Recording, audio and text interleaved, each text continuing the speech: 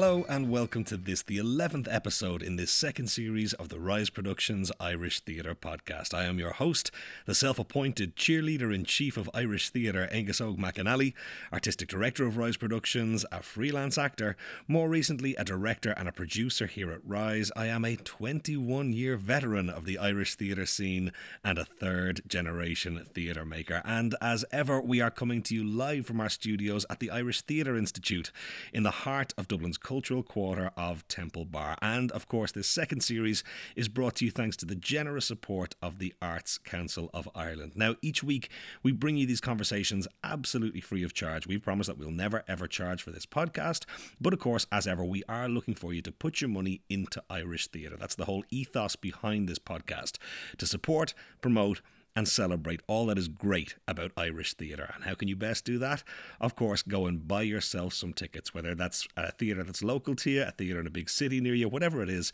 Go out there, put your money in where your mouth is, I guess, and go and buy yourself some tickets to a show. If maybe tickets are outside your reach this week or this month, maybe go check out a crowdsourcing website, the likes of a Fundit.ie and Indiegogo, whatever. See if there's a theatre project there that you deem worthy of support. Donations often start as low as a £5, and there are always great rewards. And of course, there's many ways you can support without having to put your hand in your pocket. Go and tell people about this podcast, whether that's in person, over a cup of coffee or a pint, or by sharing the link as a Facebook post or retweeting the link on Twitter. We are trying to get the word out about Irish theatre. The more that you can get the word out about us, the more that helps us along our merry way.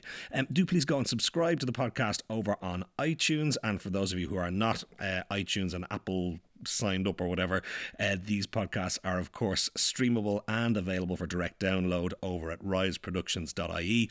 Do please go back and listen to all the other episodes, both in this second series and the 52 episodes from series 1. Leave us a review on iTunes if you would, or simply click to rate us on their 5-star rating system. And as ever, you can follow us on Facebook. We are facebook.com/Rise Productions Ireland, or you can follow us on Twitter. We are at Rise Ireland.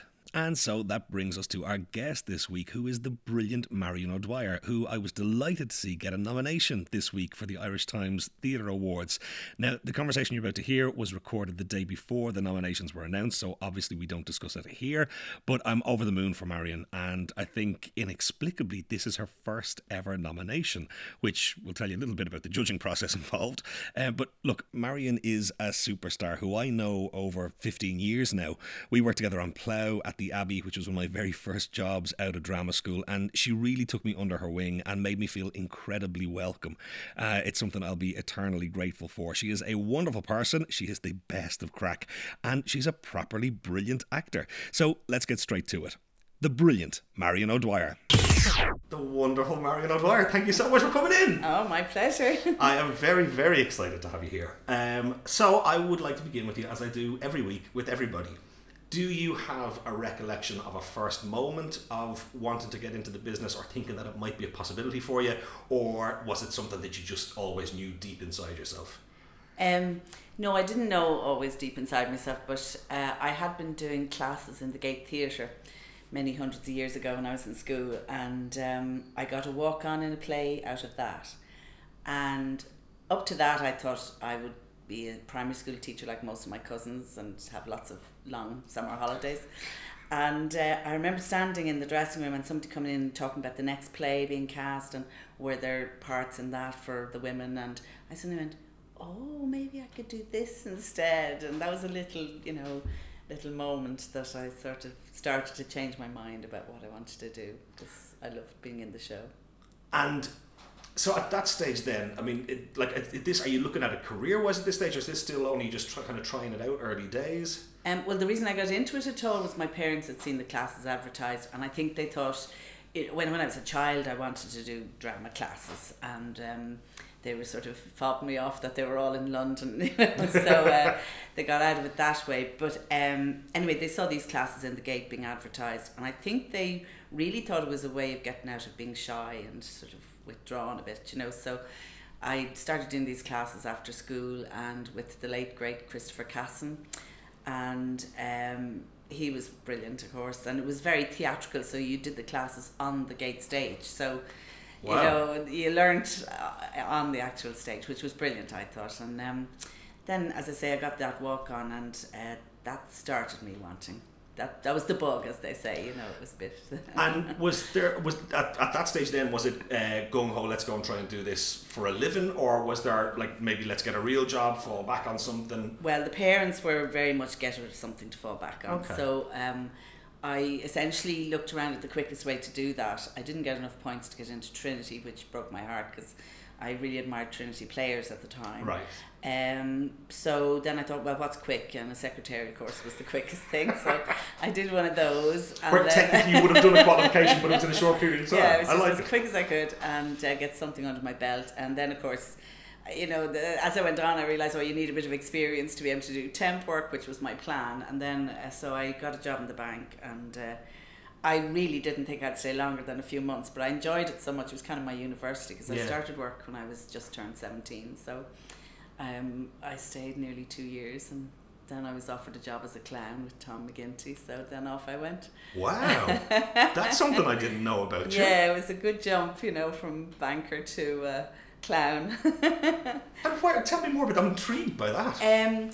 Well, he was setting up a company. He was the Dandelion Clown, as everybody knows, and he was setting up a company called the Dandelion Clown Company, and there was 4 of us in it, and myself and another girl who's no longer in the business, she was also in the bank in a different company, but we both quit our jobs and went to be mime clowns. To run away with the circus, nearly? Yeah, literally.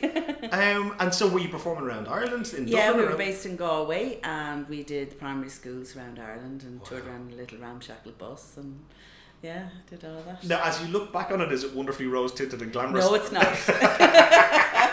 I have really funny memories of that time. I mean, God rest Tom, he was brilliant, but you know, he used to sit at the back of whatever hall we were in, whatever primary school, and a lot of the primary schools at the time, they had these sort of tables that would join together to make the stage. Right. And there was one particular school, I remember, they hadn't joined them together properly, so as the show progressed, they started to come apart. So we were essentially like, you know, jumping from island to island in the show. Wow. And Tom used to mouth the words along with us at the back of the hall, and like, you'd think, well, if I dry, I can just look down and see what Tom is mouthing, but of course he would dry with you, and his mouth would just hang open. But yeah, no, it was I mean, something only a young person can do, really. I think, you know, it was busy and tough and brilliant. You know, we did what I call it, street theatre as well, or as my mother used to call it, begging. So we'd do that in Galway and things like that. Yeah. Wow. It was a great time. But in terms of a foundation for having a total fearlessness in front of any audience, doing that in front of those kids on a stage that's shifting like tectonic plates, I mean, I think if you can handle that, you can handle anything. Well, it was a good training, and I always think like the children's audience is the most honest audience you'll get, because they just tell you immediately. Yeah. If they're bored, you'll know, and if they're involved, you'll know. So yes, it's very good training. It didn't get rid of the fear, but it did train us well, I think. Yeah. Now, I'm a man who loves a good family dynasty story. Yes. There is a family connection in the business too, though, obviously. Yes, so my father, Frank O'Dwyer, God rest him, he was a radio actor, and he was in the RTE Players and was known as the Radio Éireann Rep, I think it was called. Yeah. So he was an actor in the days of the live radio play on a Sunday night, and he played many leads over the years. But he had stopped acting by the time I was born, right, so okay. I didn't know him as an actor as such, do you know. So, and he didn't really do stage work. So our experiences of the business were completely different. Though Right. I did do 4 years in the Rep at one stage, but you know, I remember one time him giving me a lift into work. I was late for some show in the Abbey, and I said, well, as long as I'm in for the half-hour call, I'll be grand, you know. So he proudly pulled up and said, there we are, 7:30, you know, it's an 8 o'clock show, and I went, I'm late, I'm 5 minutes late, you know. So all that sort of, those little subtleties, you know, it's different. But yeah, and when he retired, he took early retirement and then started being an actor, you know, Right. again. So he did a lot of telly and film and stuff like that, and some radio work, and we did a couple of radio plays together. So that was cool. What was that like? I mean, It was great fun, but it was so funny because there was one we did, The Dead School, an adaptation of the Pat McCabe, and I'll never forget the sight of, God rest them both, Mick Lally and my father at the mic, And Dad had to sing "You Ain't Seen Nothing Yet," and it was his idea of hell, I think, you know. And it was really kind of amazing seeing him just like the rest of us, you know. But having directed me in loads of things, you know, when I was in the rep. But he enjoyed it, I think, very much. Going back to acting was where his heart was, really. Yeah. How did you find your time there? Because I think the discipline of radio plays is it's a separate strand as well. It's very different. Yeah. Well, I found it a little bit difficult. It's difficult to sustain your creativity, I think, in a sort of institution like RTE, because it's such a behemoth, and you know you get a bit institutionalized after a while, I think.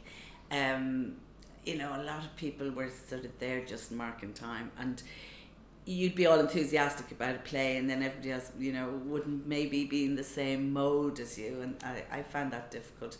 So I used to get releases and do theatre work while I was there, right? And that was great, because that kept the blood going, you know. Well, then, so talk to me about forays into the career proper, the theatre career proper. I mean, having done the walk-on stuff early on, having had your time with clowning, when did it start? When do you feel it really started to kick off for you? Well, when I was in the Gate, I got a part in a play. It was just a few lines, and I found out I was second choice for it and everything. You know, it was classic. It's a real rite of passage, though, isn't it? And I was like, but I was, at last I got into one of the theatres in town, you know. So, I mean, I'd done all sorts of pub theatre and stuff, you know, and I thought I'd never get going. And so it's amazing how it was just a little chink in the armour, and then I was in, and I could get auditions then. Yeah. Before that, I didn't get seen for an audition, you know. I think now young people have a way through the business. It's less opaque. It was very much a mystery tour. How to get started when I was young, you know. But once I got those few lines, then I got asked to audition for Blind Spirit. And it's gas. I'm sharing a dressing room with Rosalie Nillen at the moment, because we're doing the Red Shoes in the Gate, and she obviously played brilliantly Madame Arcati in that. And I auditioned and was down to between me and Barbara Brennan, and that for me was the accolade, that I was being considered alongside somebody as amazing as Barbara. And needless to say, of course, Barbara got the part.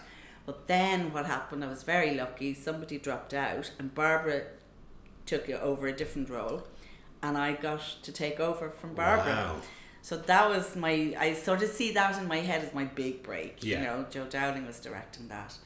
And it was a great experience. It was amazing. I couldn't believe I was on the stage with Rosalie Nillen, and I still can't believe it. I think I still feel a bit like, oh my God, it's Rosalie Nillen, you know. I think that's okay. I think a healthy amount of fandom is all right. Yeah, sometimes I think every actor has that about somebody, you know. I mean, there's certain people that if I've got to work with them, I wonder, would I be able to cope? Would I be able to manage? Like if I was casting something with Judi Dench or something like that. No. But I remember, I mean, safe in your presence, when I got the gig in Plough in the Abbey with you, I mean, the idea of being on stage with you and Kathy Belton and Owen Rowe, genuinely, it was kind of like, because you were the people that, you know, 6 months previously I was paying money to go and buy a ticket to see, and they were going to do it. But I love people who have that kind of spirit about them, because I think it speaks to you still having kind of a joy for what it is that we do. Theatre is sort of an addiction, I think. I think so too.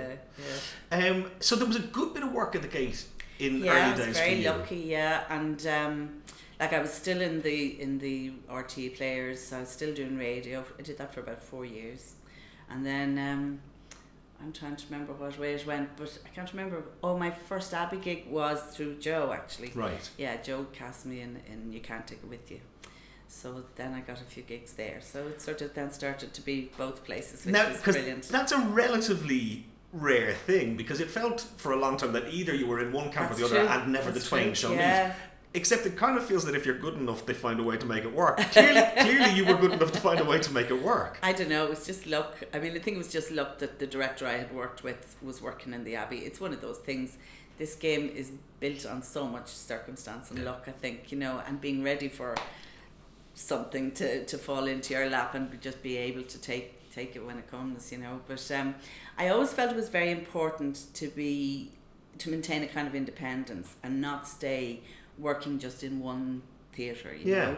I think probably my 4 years in RTE gave me that, like, that I kind of thought you need to make sure that you're you know, just independent, and you know, that was why I got myself an agent in England as well, and worked in England and did theatre there as well, and telly, thank God, as well, and film. But you know, it just means that you're not, you know, going to just, if somebody goes off you, you're not going to be unemployed, you know, because it is a small town really, and I think, you know, it's important to kind of maintain as much independence as you can. I think so too. Do you think that people can come in and out of fashion? Both, I mean that both in terms of actors, but also kind of the gatekeepers who would have control over which actors going in. Absolutely, and it's human nature. It's nothing. There's nothing sinister in it, I don't think. You know, and it's also the nature of the work. And I can remember there was one time in theatre that there was like a 3-hander with 3 men in the Abbey and a 1-hander downstairs, you know, and again another man, and you can't go, well,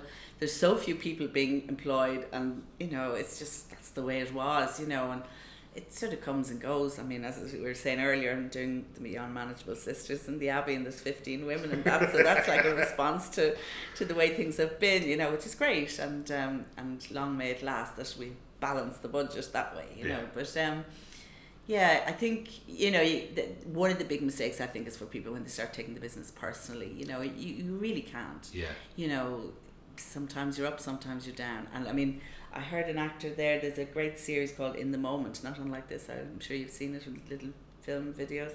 And this actor was just saying, somebody sat him down at a very early age and said, you know, it's like surfing. It goes in waves, and it comes and it goes, and sometimes you have to sit back on the beach and wait for the next wave, you know. And that's a brilliant analogy of the way this game is, you know, because you can be so busy and think, will I ever get a moment to myself again? Will I ever get the laundry done, you know? And then you're twiddling your thumbs and you're thinking, what'll I crochet now, you know? That's not the specific question I asked myself. What'll I do?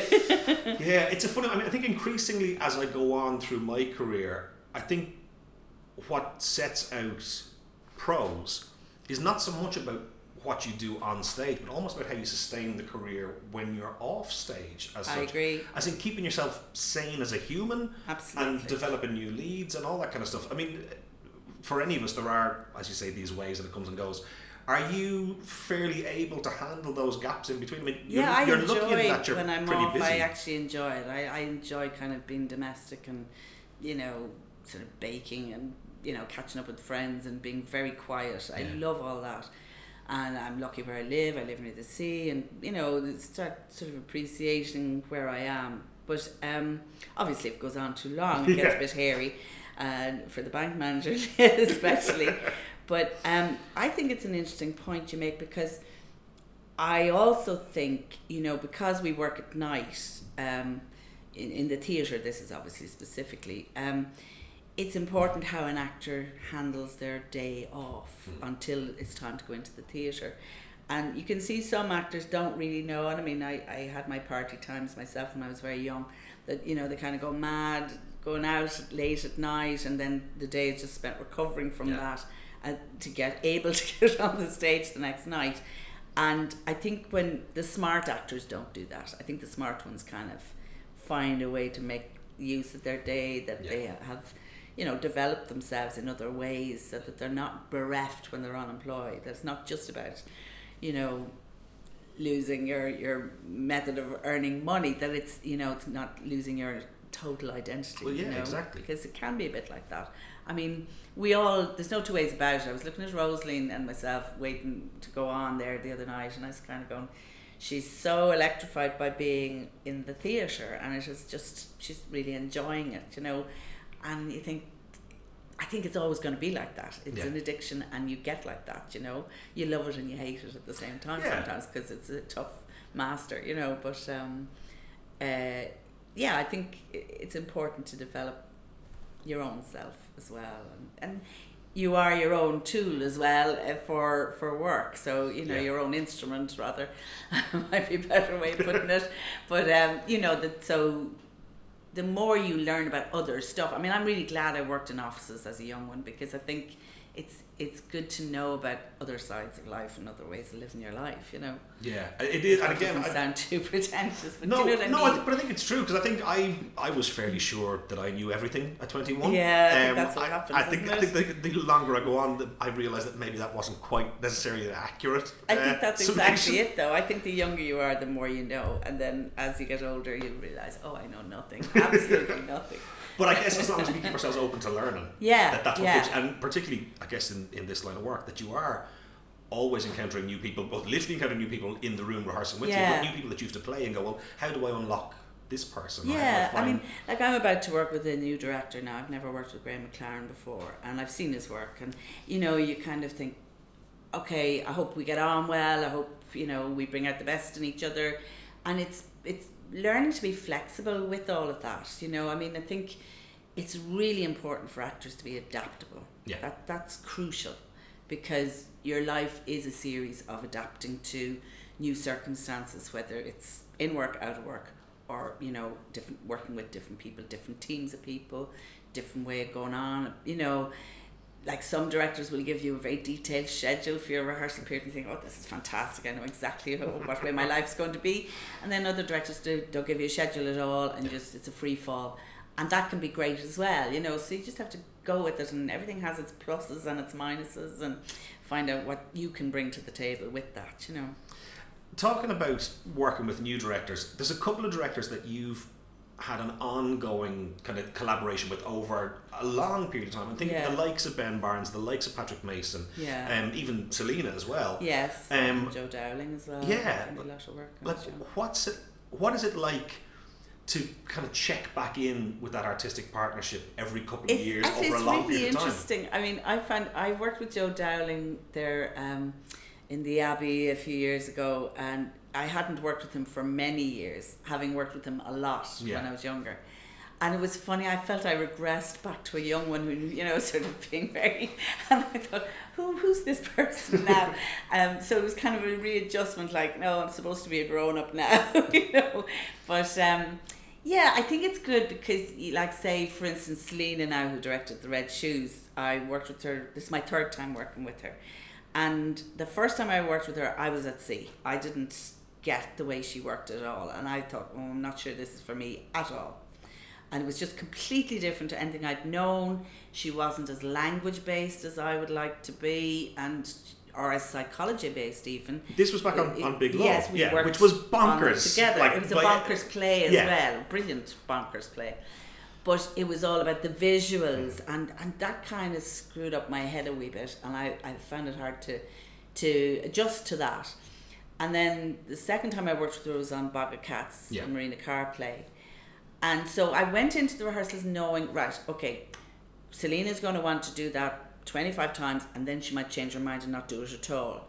But that's okay, that's what we're paid for, that's fine. And I think I was more sanguine about stuff that kind of I couldn't cope with at the beginning, and therefore got the gold out of her in the sense that I enjoyed the experience way more. And I mean, I don't know, was I any better in that show than I was in the first show, but I felt I was doing better work because of it, you know.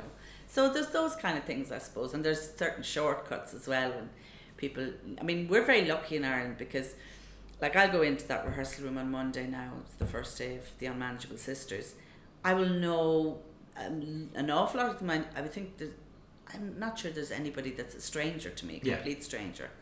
So I would know most of them socially, but I've worked with a good many of them. So, you know, there's a shorthand there that happens automatically, which I remember an English actor saying that to me, you know, the novelty for them is if they do know somebody in the rehearsal room on the first day, you know, that it's that different, you know. So it's a great luxury because I think, you know, there are shortcuts that happen without you even realising it. Well, you know? You hear a lot of Irish actors talk about an unofficial, unsubsidised rep of acting because the pool is as finite as it is. Yes. That, as you say, for most productions, when we walk in on day one, I mean, hopefully at least half of them you'll have shared a stage with before, whatever. Like, if not shared a pint with them at some point. Yeah, exactly. I mean, Owen Rowe, who I'm married to in The Red Shoes, this is my third time being married to him. So And we have yet to do a happy marriage, but I'm not possibly going to comment on that at all. This one has some happiness in it, but yeah, you know, so like, therefore, you know, I mean, he's great. Obviously, he's such a fine actor. He's wonderful to work with. But, you know, there are rhythms you pick up on that you automatically know he's going to go this way, so I can go this way. And you just play off each other much more happily, I think, because of it. What do you want from a director? When do you feel like it's clicking for you? My simple thing, what I want from a director is permission to be bad. Okay. I think it's very important that rehearsals be as bad as you can be, make as many mistakes as you want to make, get them all out of the way so you don't do them in front of the people who've paid for a ticket. Yeah. That's kind of, you know, a director who trusts that, yes, I know that's bad. you know, who'll trust that, can we just do it this way, get it out of the way, because it needs to be done just so we know it's as bad as it is. I know that sounds ludicrous in one way, because you're trying to be the best you can be, but in a weird way, I think if you're allowed that kind of madness, you do get to be better than. I think it's important. As I've moved more towards directing as a kind of a parallel strand for me in the last couple of years, a note I'll often give is, I know this is going to be wrong and it can't work. Will you please just try this anyway? So that when it's done, I know that it's wrong. Yeah. And then they do it and I go, yeah, absolutely, that's appalling. Don't ever listen to another note I ever give you. I don't know. It's like doing scribbles or sketches before you do a painting or something. I don't know. It helps the process so much. And particularly, can I please be allowed corpse as much as possible in rehearsals, so I don't corpse during the show. You know, I mean, some directors, you see them getting nervous, oh, there's an awful lot of giggling going on here, but in actual fact, I think there's a bubble of energy that goes along with that. You know, I mean, I have earned the title Giggles O'Dwyer, not for no bad reason. I can't possibly imagine why. But I think there is a bubble of magic that happens when people are giddy and playing. Yeah. I mean, the word is play. Yeah. And I think it's very important to be allowed to play, you know, and you know, sometimes you're working with the director and you're a slave to a concept, and people can be so constrained by that, and then the best work doesn't happen, I think. You know? Well, I think it is that thing of people trying to get too prescriptive, then, you know, the famous happy accident. You don't leave room for the happy accident. Exactly. I mean, I kind of go into rehearsals in a very free fall kind of a way. I mean, now that I'm a bit older, I prepare in ways around it, but, you know, I don't ever go into rehearsals thinking, well, now I know exactly how I want to play that scene. Yeah.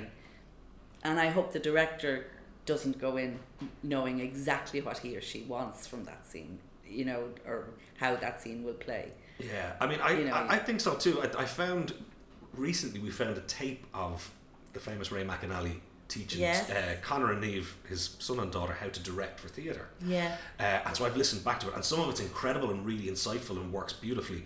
And other elements, I'm going to go, Jesus, no. In that, like, he would block the entire show on a scale model of the set with, like, poker chips assigned to each performer. I can't imagine anything worse. I heard the directors doing that before in the past, all right. And I suppose they did have shorter rehearsal periods, which is possibly one of the reasons that happened. But, like, I've done shows where a director has done a production of the play in some other country. Sure. And we're being told, okay, you move here, you move there, and you move that. And again, like that, no happy accidents. It does mean it's not as good as it could be, I think. Yeah. But having said that, when we did Dancing at Lughnasa, Patrick Mason had done the production, the first production. And he said a great thing when we started rehearsals. Look, you know, can you trust me that we have gone through these mistakes and we've arrived at the optimum way of playing this particular section?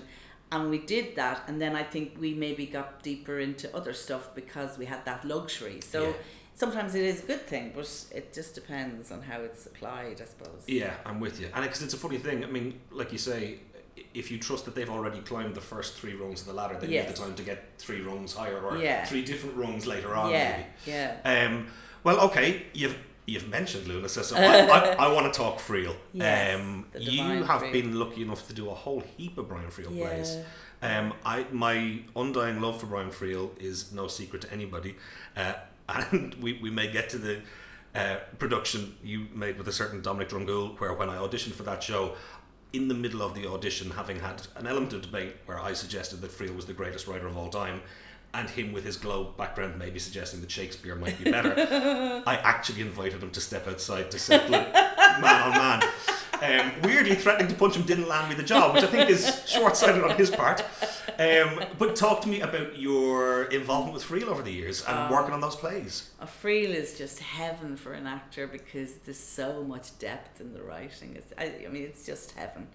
And heaven and hell, I suppose, because you're always worried there's something you're missing as well, I suppose. But Lunasa was an amazing experience because we were kind of like just after the first original company went.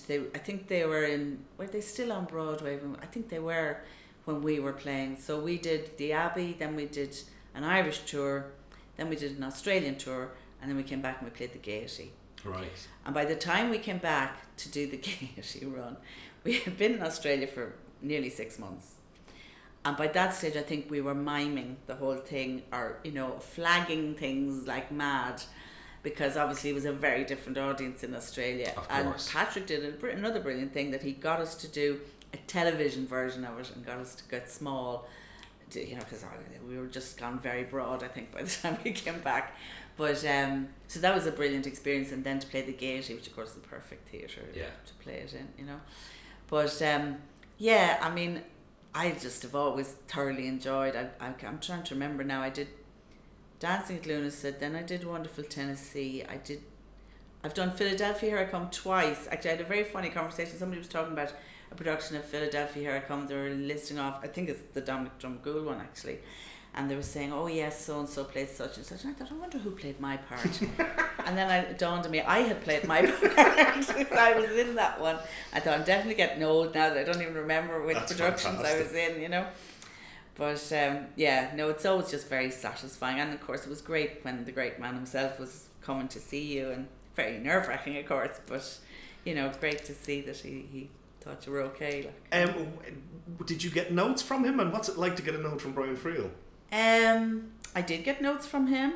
It depends on the year. There was once I remember being a bit cheeky in Wonderful Tennessee when we were rehearsing. He was sitting in on the rehearsals, and actually, in light of making mistakes, it wasn't so hectic having him there, because I think maybe we were a bit too reverent, doing that the first production of Wonderful Tennessee. But anyway, he was sitting looking, and he had the two eyebrows were just a complete rug on his forehead, and he was in a frown.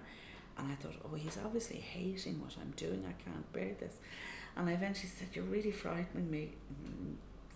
Words that were a bit more vulgar than that. What am I doing? And he said, oh, I was thinking of something totally different. I think he was writing the next play in his head or something. And I was like, oh my God. But I know, he was such a dote to us, and he loved actors, and he was so kind and generous to us. And, if he did give you a note, it would be succinct and witty usually, of course. Right. But an actor who I won't name did tell me they got a note from him once. One was that you don't need to play the whole play in the first line. And the other note he gave her was, I don't do irony. Wow. So, I don't know if that's necessarily true, but... That's fantastic. That's fantastic. See, that's the trouble. They don't always tell the truth. I mean, you'd ask Brian, what does that mean? And he'd go, I don't know. And you think, yes, you do, but you just don't want to say, There was a funny thing. Because Wonderful Tennessee was all about the mysteries of the universe and all of that, and it was so ineffable, as he would say himself. There were a lot of mysteries in the play, and trying to decipher what was going on, what was being inferred. And when he would say, I don't know. I went to Ardra, we did a bank holiday weekend during rehearsals, and I went to Ardra, and I thought, I'll get into the humour of the play, and I'll go on a pier, and I'll be all in the play. And a friend of mine was filming there, and they had got us a house to stay in, which was one of the crew was using. And when I arrived, there was this book on the windowsill, a book called In Connell's Footsteps. And I can't remember the detail now particularly, but there was a foreword by Brian Friel. And I thought, oh my goodness, this is like finding gold on the windowsill. Because when I started reading it, an awful lot of them, the mysteries of the play, were from this book. That this book had obviously inspired something in him to write the play, I imagine. He wasn't best pleased, and I said, I was in Ardran, I found this book, and he just went, oh, right, okay. Yeah. Mm. And was it Wonderful Tennessee that brought you to the Shining Lights of Broadway? It was, yeah, it was. I mean, that was one of those golden years. I started off the year swimming on a rooftop pool in Sydney, having just got the news that I had got this job of Brian Friel's next play. I couldn't believe it. I could not believe it. And I was swimming in the 40-degree heat thinking, oh my God, I'm starting off the year in Sydney in a Brian Friel play, and I'm going to finish it off on Broadway in a Brian Friel play. It's not a bad year. It was insane, you know. It really was insane. But I think the only downside of that was I was so tired because, you know, we'd done 8 shows a week of Lunacy for almost a year, and, you know, with gaps and breaks here and there, but it, you know, it's a very intense play to do. It takes a lot out of you emotionally and physically. So to double job into the new play then was kind of a hop, skip and a jump. I mean, I was technically supposed to be young then, but you know, it was like, I remember kind of, we didn't have a long run, as everybody knows, on Broadway, but we did about 3.5 weeks of previews, and then a week when, you know, we officially opened and closed. And I was almost relieved. I was that tired. Right. And it's a terrible thing to admit, really. But I remember going to see some show after that, because I stayed on. I had my apartment paid for a while. And a friend and I went to see this play. And at the interval, we came out onto the street the way they do on Broadway. And everybody's on from all the different plays, standing on the pavement. I thought, oh my God, this is so exciting. Oh, I'd love to play Broadway someday. I thought, Marion, you just did. You know, because you don't, I mean, when you're doing a play, you look at, you could be, it doesn't matter if you're in the Dean Crowe Hall in Athlone or if you're on Broadway, it's the same difference. It doesn't make any difference, really, apart from there's a slight bit of pressure with producers floating around and, you know, very serious faces, and, you know, all through the previews, it matters so much. You know, there's a lot of money riding on it, and of course when that happens, the pressure's there for people, but, you know, you tend to be just doing a play yourself as an actor. You know, you're just the process doesn't play the and work getting ready to change. go on stage, and is your voice all right, and have you got a head cold today or not? You know, that's what it's about, really. And it was weird because I did feel like I didn't realise it was happening as it was happening in a way. You know. Yeah. Is the machine around it different? I mean, like you say, like producers floating all it's. But I guess, I mean, how connected to that are we on a day-to-day basis? I mean, we're not really that connected to it, but it was a little bit more in evidence when we were doing the show on Broadway. But I always remember, you know, the way the Americans, they were so welcoming. They had these lovely big red Macy's boxes with towels for us, you know, welcome to the theatre, and oh my God, it was all exciting. And of course, we all love getting presents, and delighted with ourselves. But they did it very nicely, an Old Lang Syne visit when we were closing, you know, and the producers came around, and I always remember, God rest Donald McCann saying, do you want your towels back? Glorious. Glorious. that's so, oh man, I love it. Yeah. Let's talk for a moment, if we can, about Agnes Brown. Because, as we now know, Mrs. Brown's Boys has taken over the whole world as the #1 TV show and whatever else. But before there was the TV show, there was the feature film motion picture. Yes. Tell me a bit about the process of that. That must have been the crack. That was mad. It was mad. That was another one I didn't believe when it happened. You know, it was insane because I was kind of, you know, I got to one of those stages that you get to every now and again as an actor in the theatre, thinking, oh, I'm fed up with this. Like, I'm after been working my socks off and I can't pay the ESB bill. I haven't a farthing saved, you know. And I was sort of, I wonder, should I do something else with my life? And I was all of that. And then this came out of total left field. I was asked to go in, and essentially I was just told that Maureen Hughes' company, they were casting it, and they rang up and just said, Angelica Houston's flown in, and it's late notice, but she wants to just do a read-through of the film, and she wants somebody to read her part so she can just hear the film in its entirety. Right. So there's a little bit of me. So they were asking me to read her part in front of her, and I thought, yeah, that's really no pressure, like, divine. But then I just thought, well, that's get the chance to shake her hand. That'd be fantastic. Yeah. So that was literally all I went in with. Was I'll be able to boast that I shook her hand, Went in, and it was gas. I was talking to my friend Sean Rocks, who now does Arena. He was an actor at the time, and I said, would you look at that? There's a character called Marion, just laughing about it. And there was a girl, a brilliant girl, read that, and I thought she had the part. I just presumed she had. And she was, I don't know, was she Irish? But anyway, I remember there was some reason I thought maybe they wouldn't cast her, but anyway, she was brilliant, and I thought it was her part. So anyway, we did the reading, and I did remember Angelica started doing this thing that filmmakers do, making a square with their hands and looking at it at me a lot, and I thought, what's that about? But anyway, that's grand. So anyway, one thing borrowed another, and I was asked in to audition then for Marion, as was a lot of Dublin, and didn't expect anything out of it at all, and then was asked again, and then started to pray a lot. Yeah. And I think there was a third audition, and there was a reading and a few producers at that, and then it started to seem like it might actually be a possibility, which seemed so unreal, because I'd never done a film in my life, Right. So to get that as your first part was kind of ludicrous, but it happened. It was insane. But she did push for me a lot. I later found out, and because understandably the producers, this one hasn't done a film. Nobody's ever heard of her. Why would you want her in a major role? And they had asked some names that, thanks God for me, they turned it down. But anyway, so yeah, then it just became a lovely adventure. It was a really fabulous experience. I enjoyed it so much and made some great pals, and it was a really good fun time. Yeah.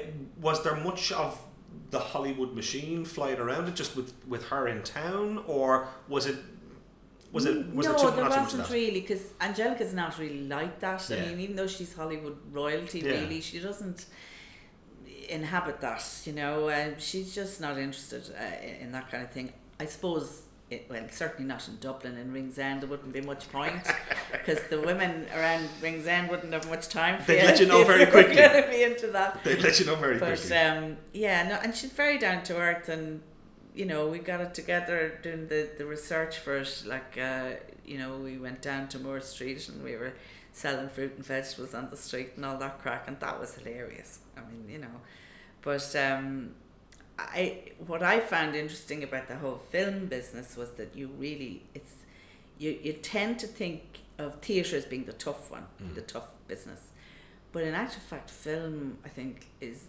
equally, if maybe sometimes more tough, because of what's expected of you, and the hours are so crazy. And I mean, she was directing and starring, but she was doing, I don't know how many hours her day had in it, so it's kind of unforgiving that way, I think, the sort of demands that are put on actors, You have had, by any objective measure, an incredibly successful career. Very lucky, yeah. What does success look like to you, or what does success feel like to you? Or how do you measure it, maybe? How do I measure it?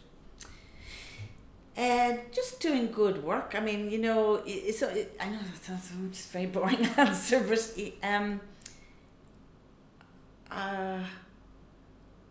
I feel very lucky that I haven't felt I've had to do work that I would hate to do, or that I think wouldn't be stretching me in some way.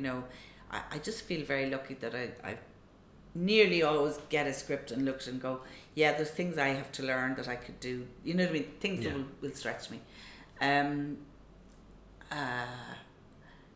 suppose you never really feel, oh, now I'm a success, and now I've got this, and now I've done that, or whatever. But there are certain things you kind of, you're thrilled you got to do. Obviously, the Broadway thing, obviously working on Newfield plays. I mean, that was such a compliment, But I think not to be Pollyanna about it, but to be working is to be a success in this business.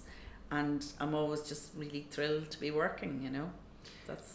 Do you still have ambitions for things? Is there a bucket list of? No, I did. When I was younger, I did, and I would have loved to play Juno, for instance. That was one ambition that never got fulfilled, and you know, the few parts here and there when I was younger, and now I kind of go, oh, don't be putting your heart on anything, you know, just. Whatever comes around the corner comes around the corner, you know. I mean, I'm not proactive. I know I've had people tell me I should be more, that I shouldn't be passive. I think the only proactive thing I did was the show in a bag thing that I did with Maria McDermott Rowe, and I'm so pleased I did that. When you talk about what's success, I just feel that was a watershed. There was two watersheds for me. One was doing a one-woman play, and the other was doing our own play. Yeah. Because both of them gave me a sort of a comfort zone on stage that I hadn't had before, where I kind of went, well, now if I can do that, I can do this. I'll surely be able to do this, you know. The show in a bag, I think if there's any actor listening to this who's fed up not being employed or not getting the parts they want, do a show in a bag. I would really heartily recommend it. It's such... Never did me any harm. Yeah, exactly. I mean, you know what it's like. It's just the most satisfying thing in the world to put something together. I couldn't believe we did it. And you know, I got to have my rant about hospital car parks and things that I hate, you know. It was nice. It was just a really good experience. I mean, I'd love to be a writer. I wish I could write. And I keep sort of threatening to make an effort, you know, to do it again. But I did really get great satisfaction out of that particular job, you know. And of course I was working with a pal who, you know, Maria and I, you know, we go back since before Lunacy even, we'd worked together, and you know, it was a great sort of thing to sort of say, look, let's work together.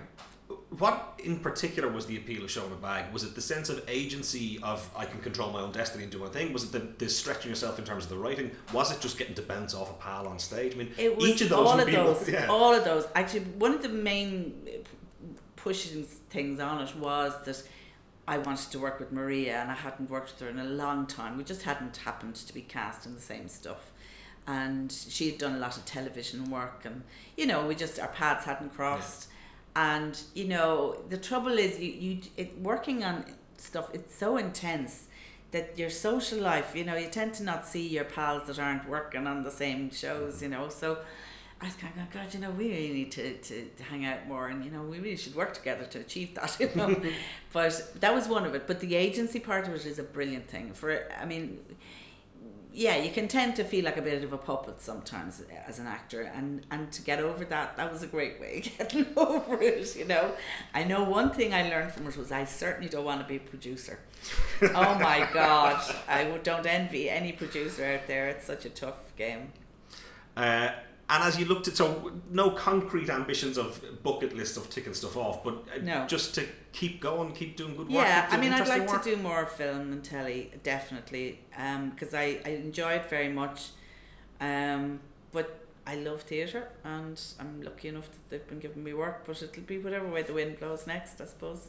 Absolutely. Well, I am particularly glad that they keep giving you all this work, because it means I can keep working with you and coming to see you. Marion, thank you so much for coming in. That's a fantastic chat, and I really enjoyed it. Oh, good. So there you have it, the great Marion O'Dwyer. So wonderful to catch up with her, and a fortuitous bit of timing on our part that it coincided perfectly with the award nomination. I'm delighted for Marion, and I'm very much looking forward to having the crack with her on the night. I think it's going to be a blast. And so that brings us to our usual weekly roundup of theatrical goings on around the country. At the Abbey Theatre, they have the final performances of Let the Right One In, and Class is about to begin, and of course don't forget the 24-hour plays in aid of DYT is also going to be at the Abbey very soon. At the Gate Theatre, they continue with The Red Shoes, and at the Gaiety Theatre, they have the final few performances of Rapunzel, and that'll of course be followed by Druid's production of Sive. At the Bord Gáis, they're about to finish up with Beautiful, and that'll be followed by Spamalot. At the New Theatre, they have Home. The Viking in Clontarf has Typhoid Mary, which I believe is completely sold out, but maybe do double check with a phone call through to Andy and Laura there. That'll be followed by Dirtbirds Live. At Bewley's, series, they continue with All Honey, which I'm hearing incredibly good things about.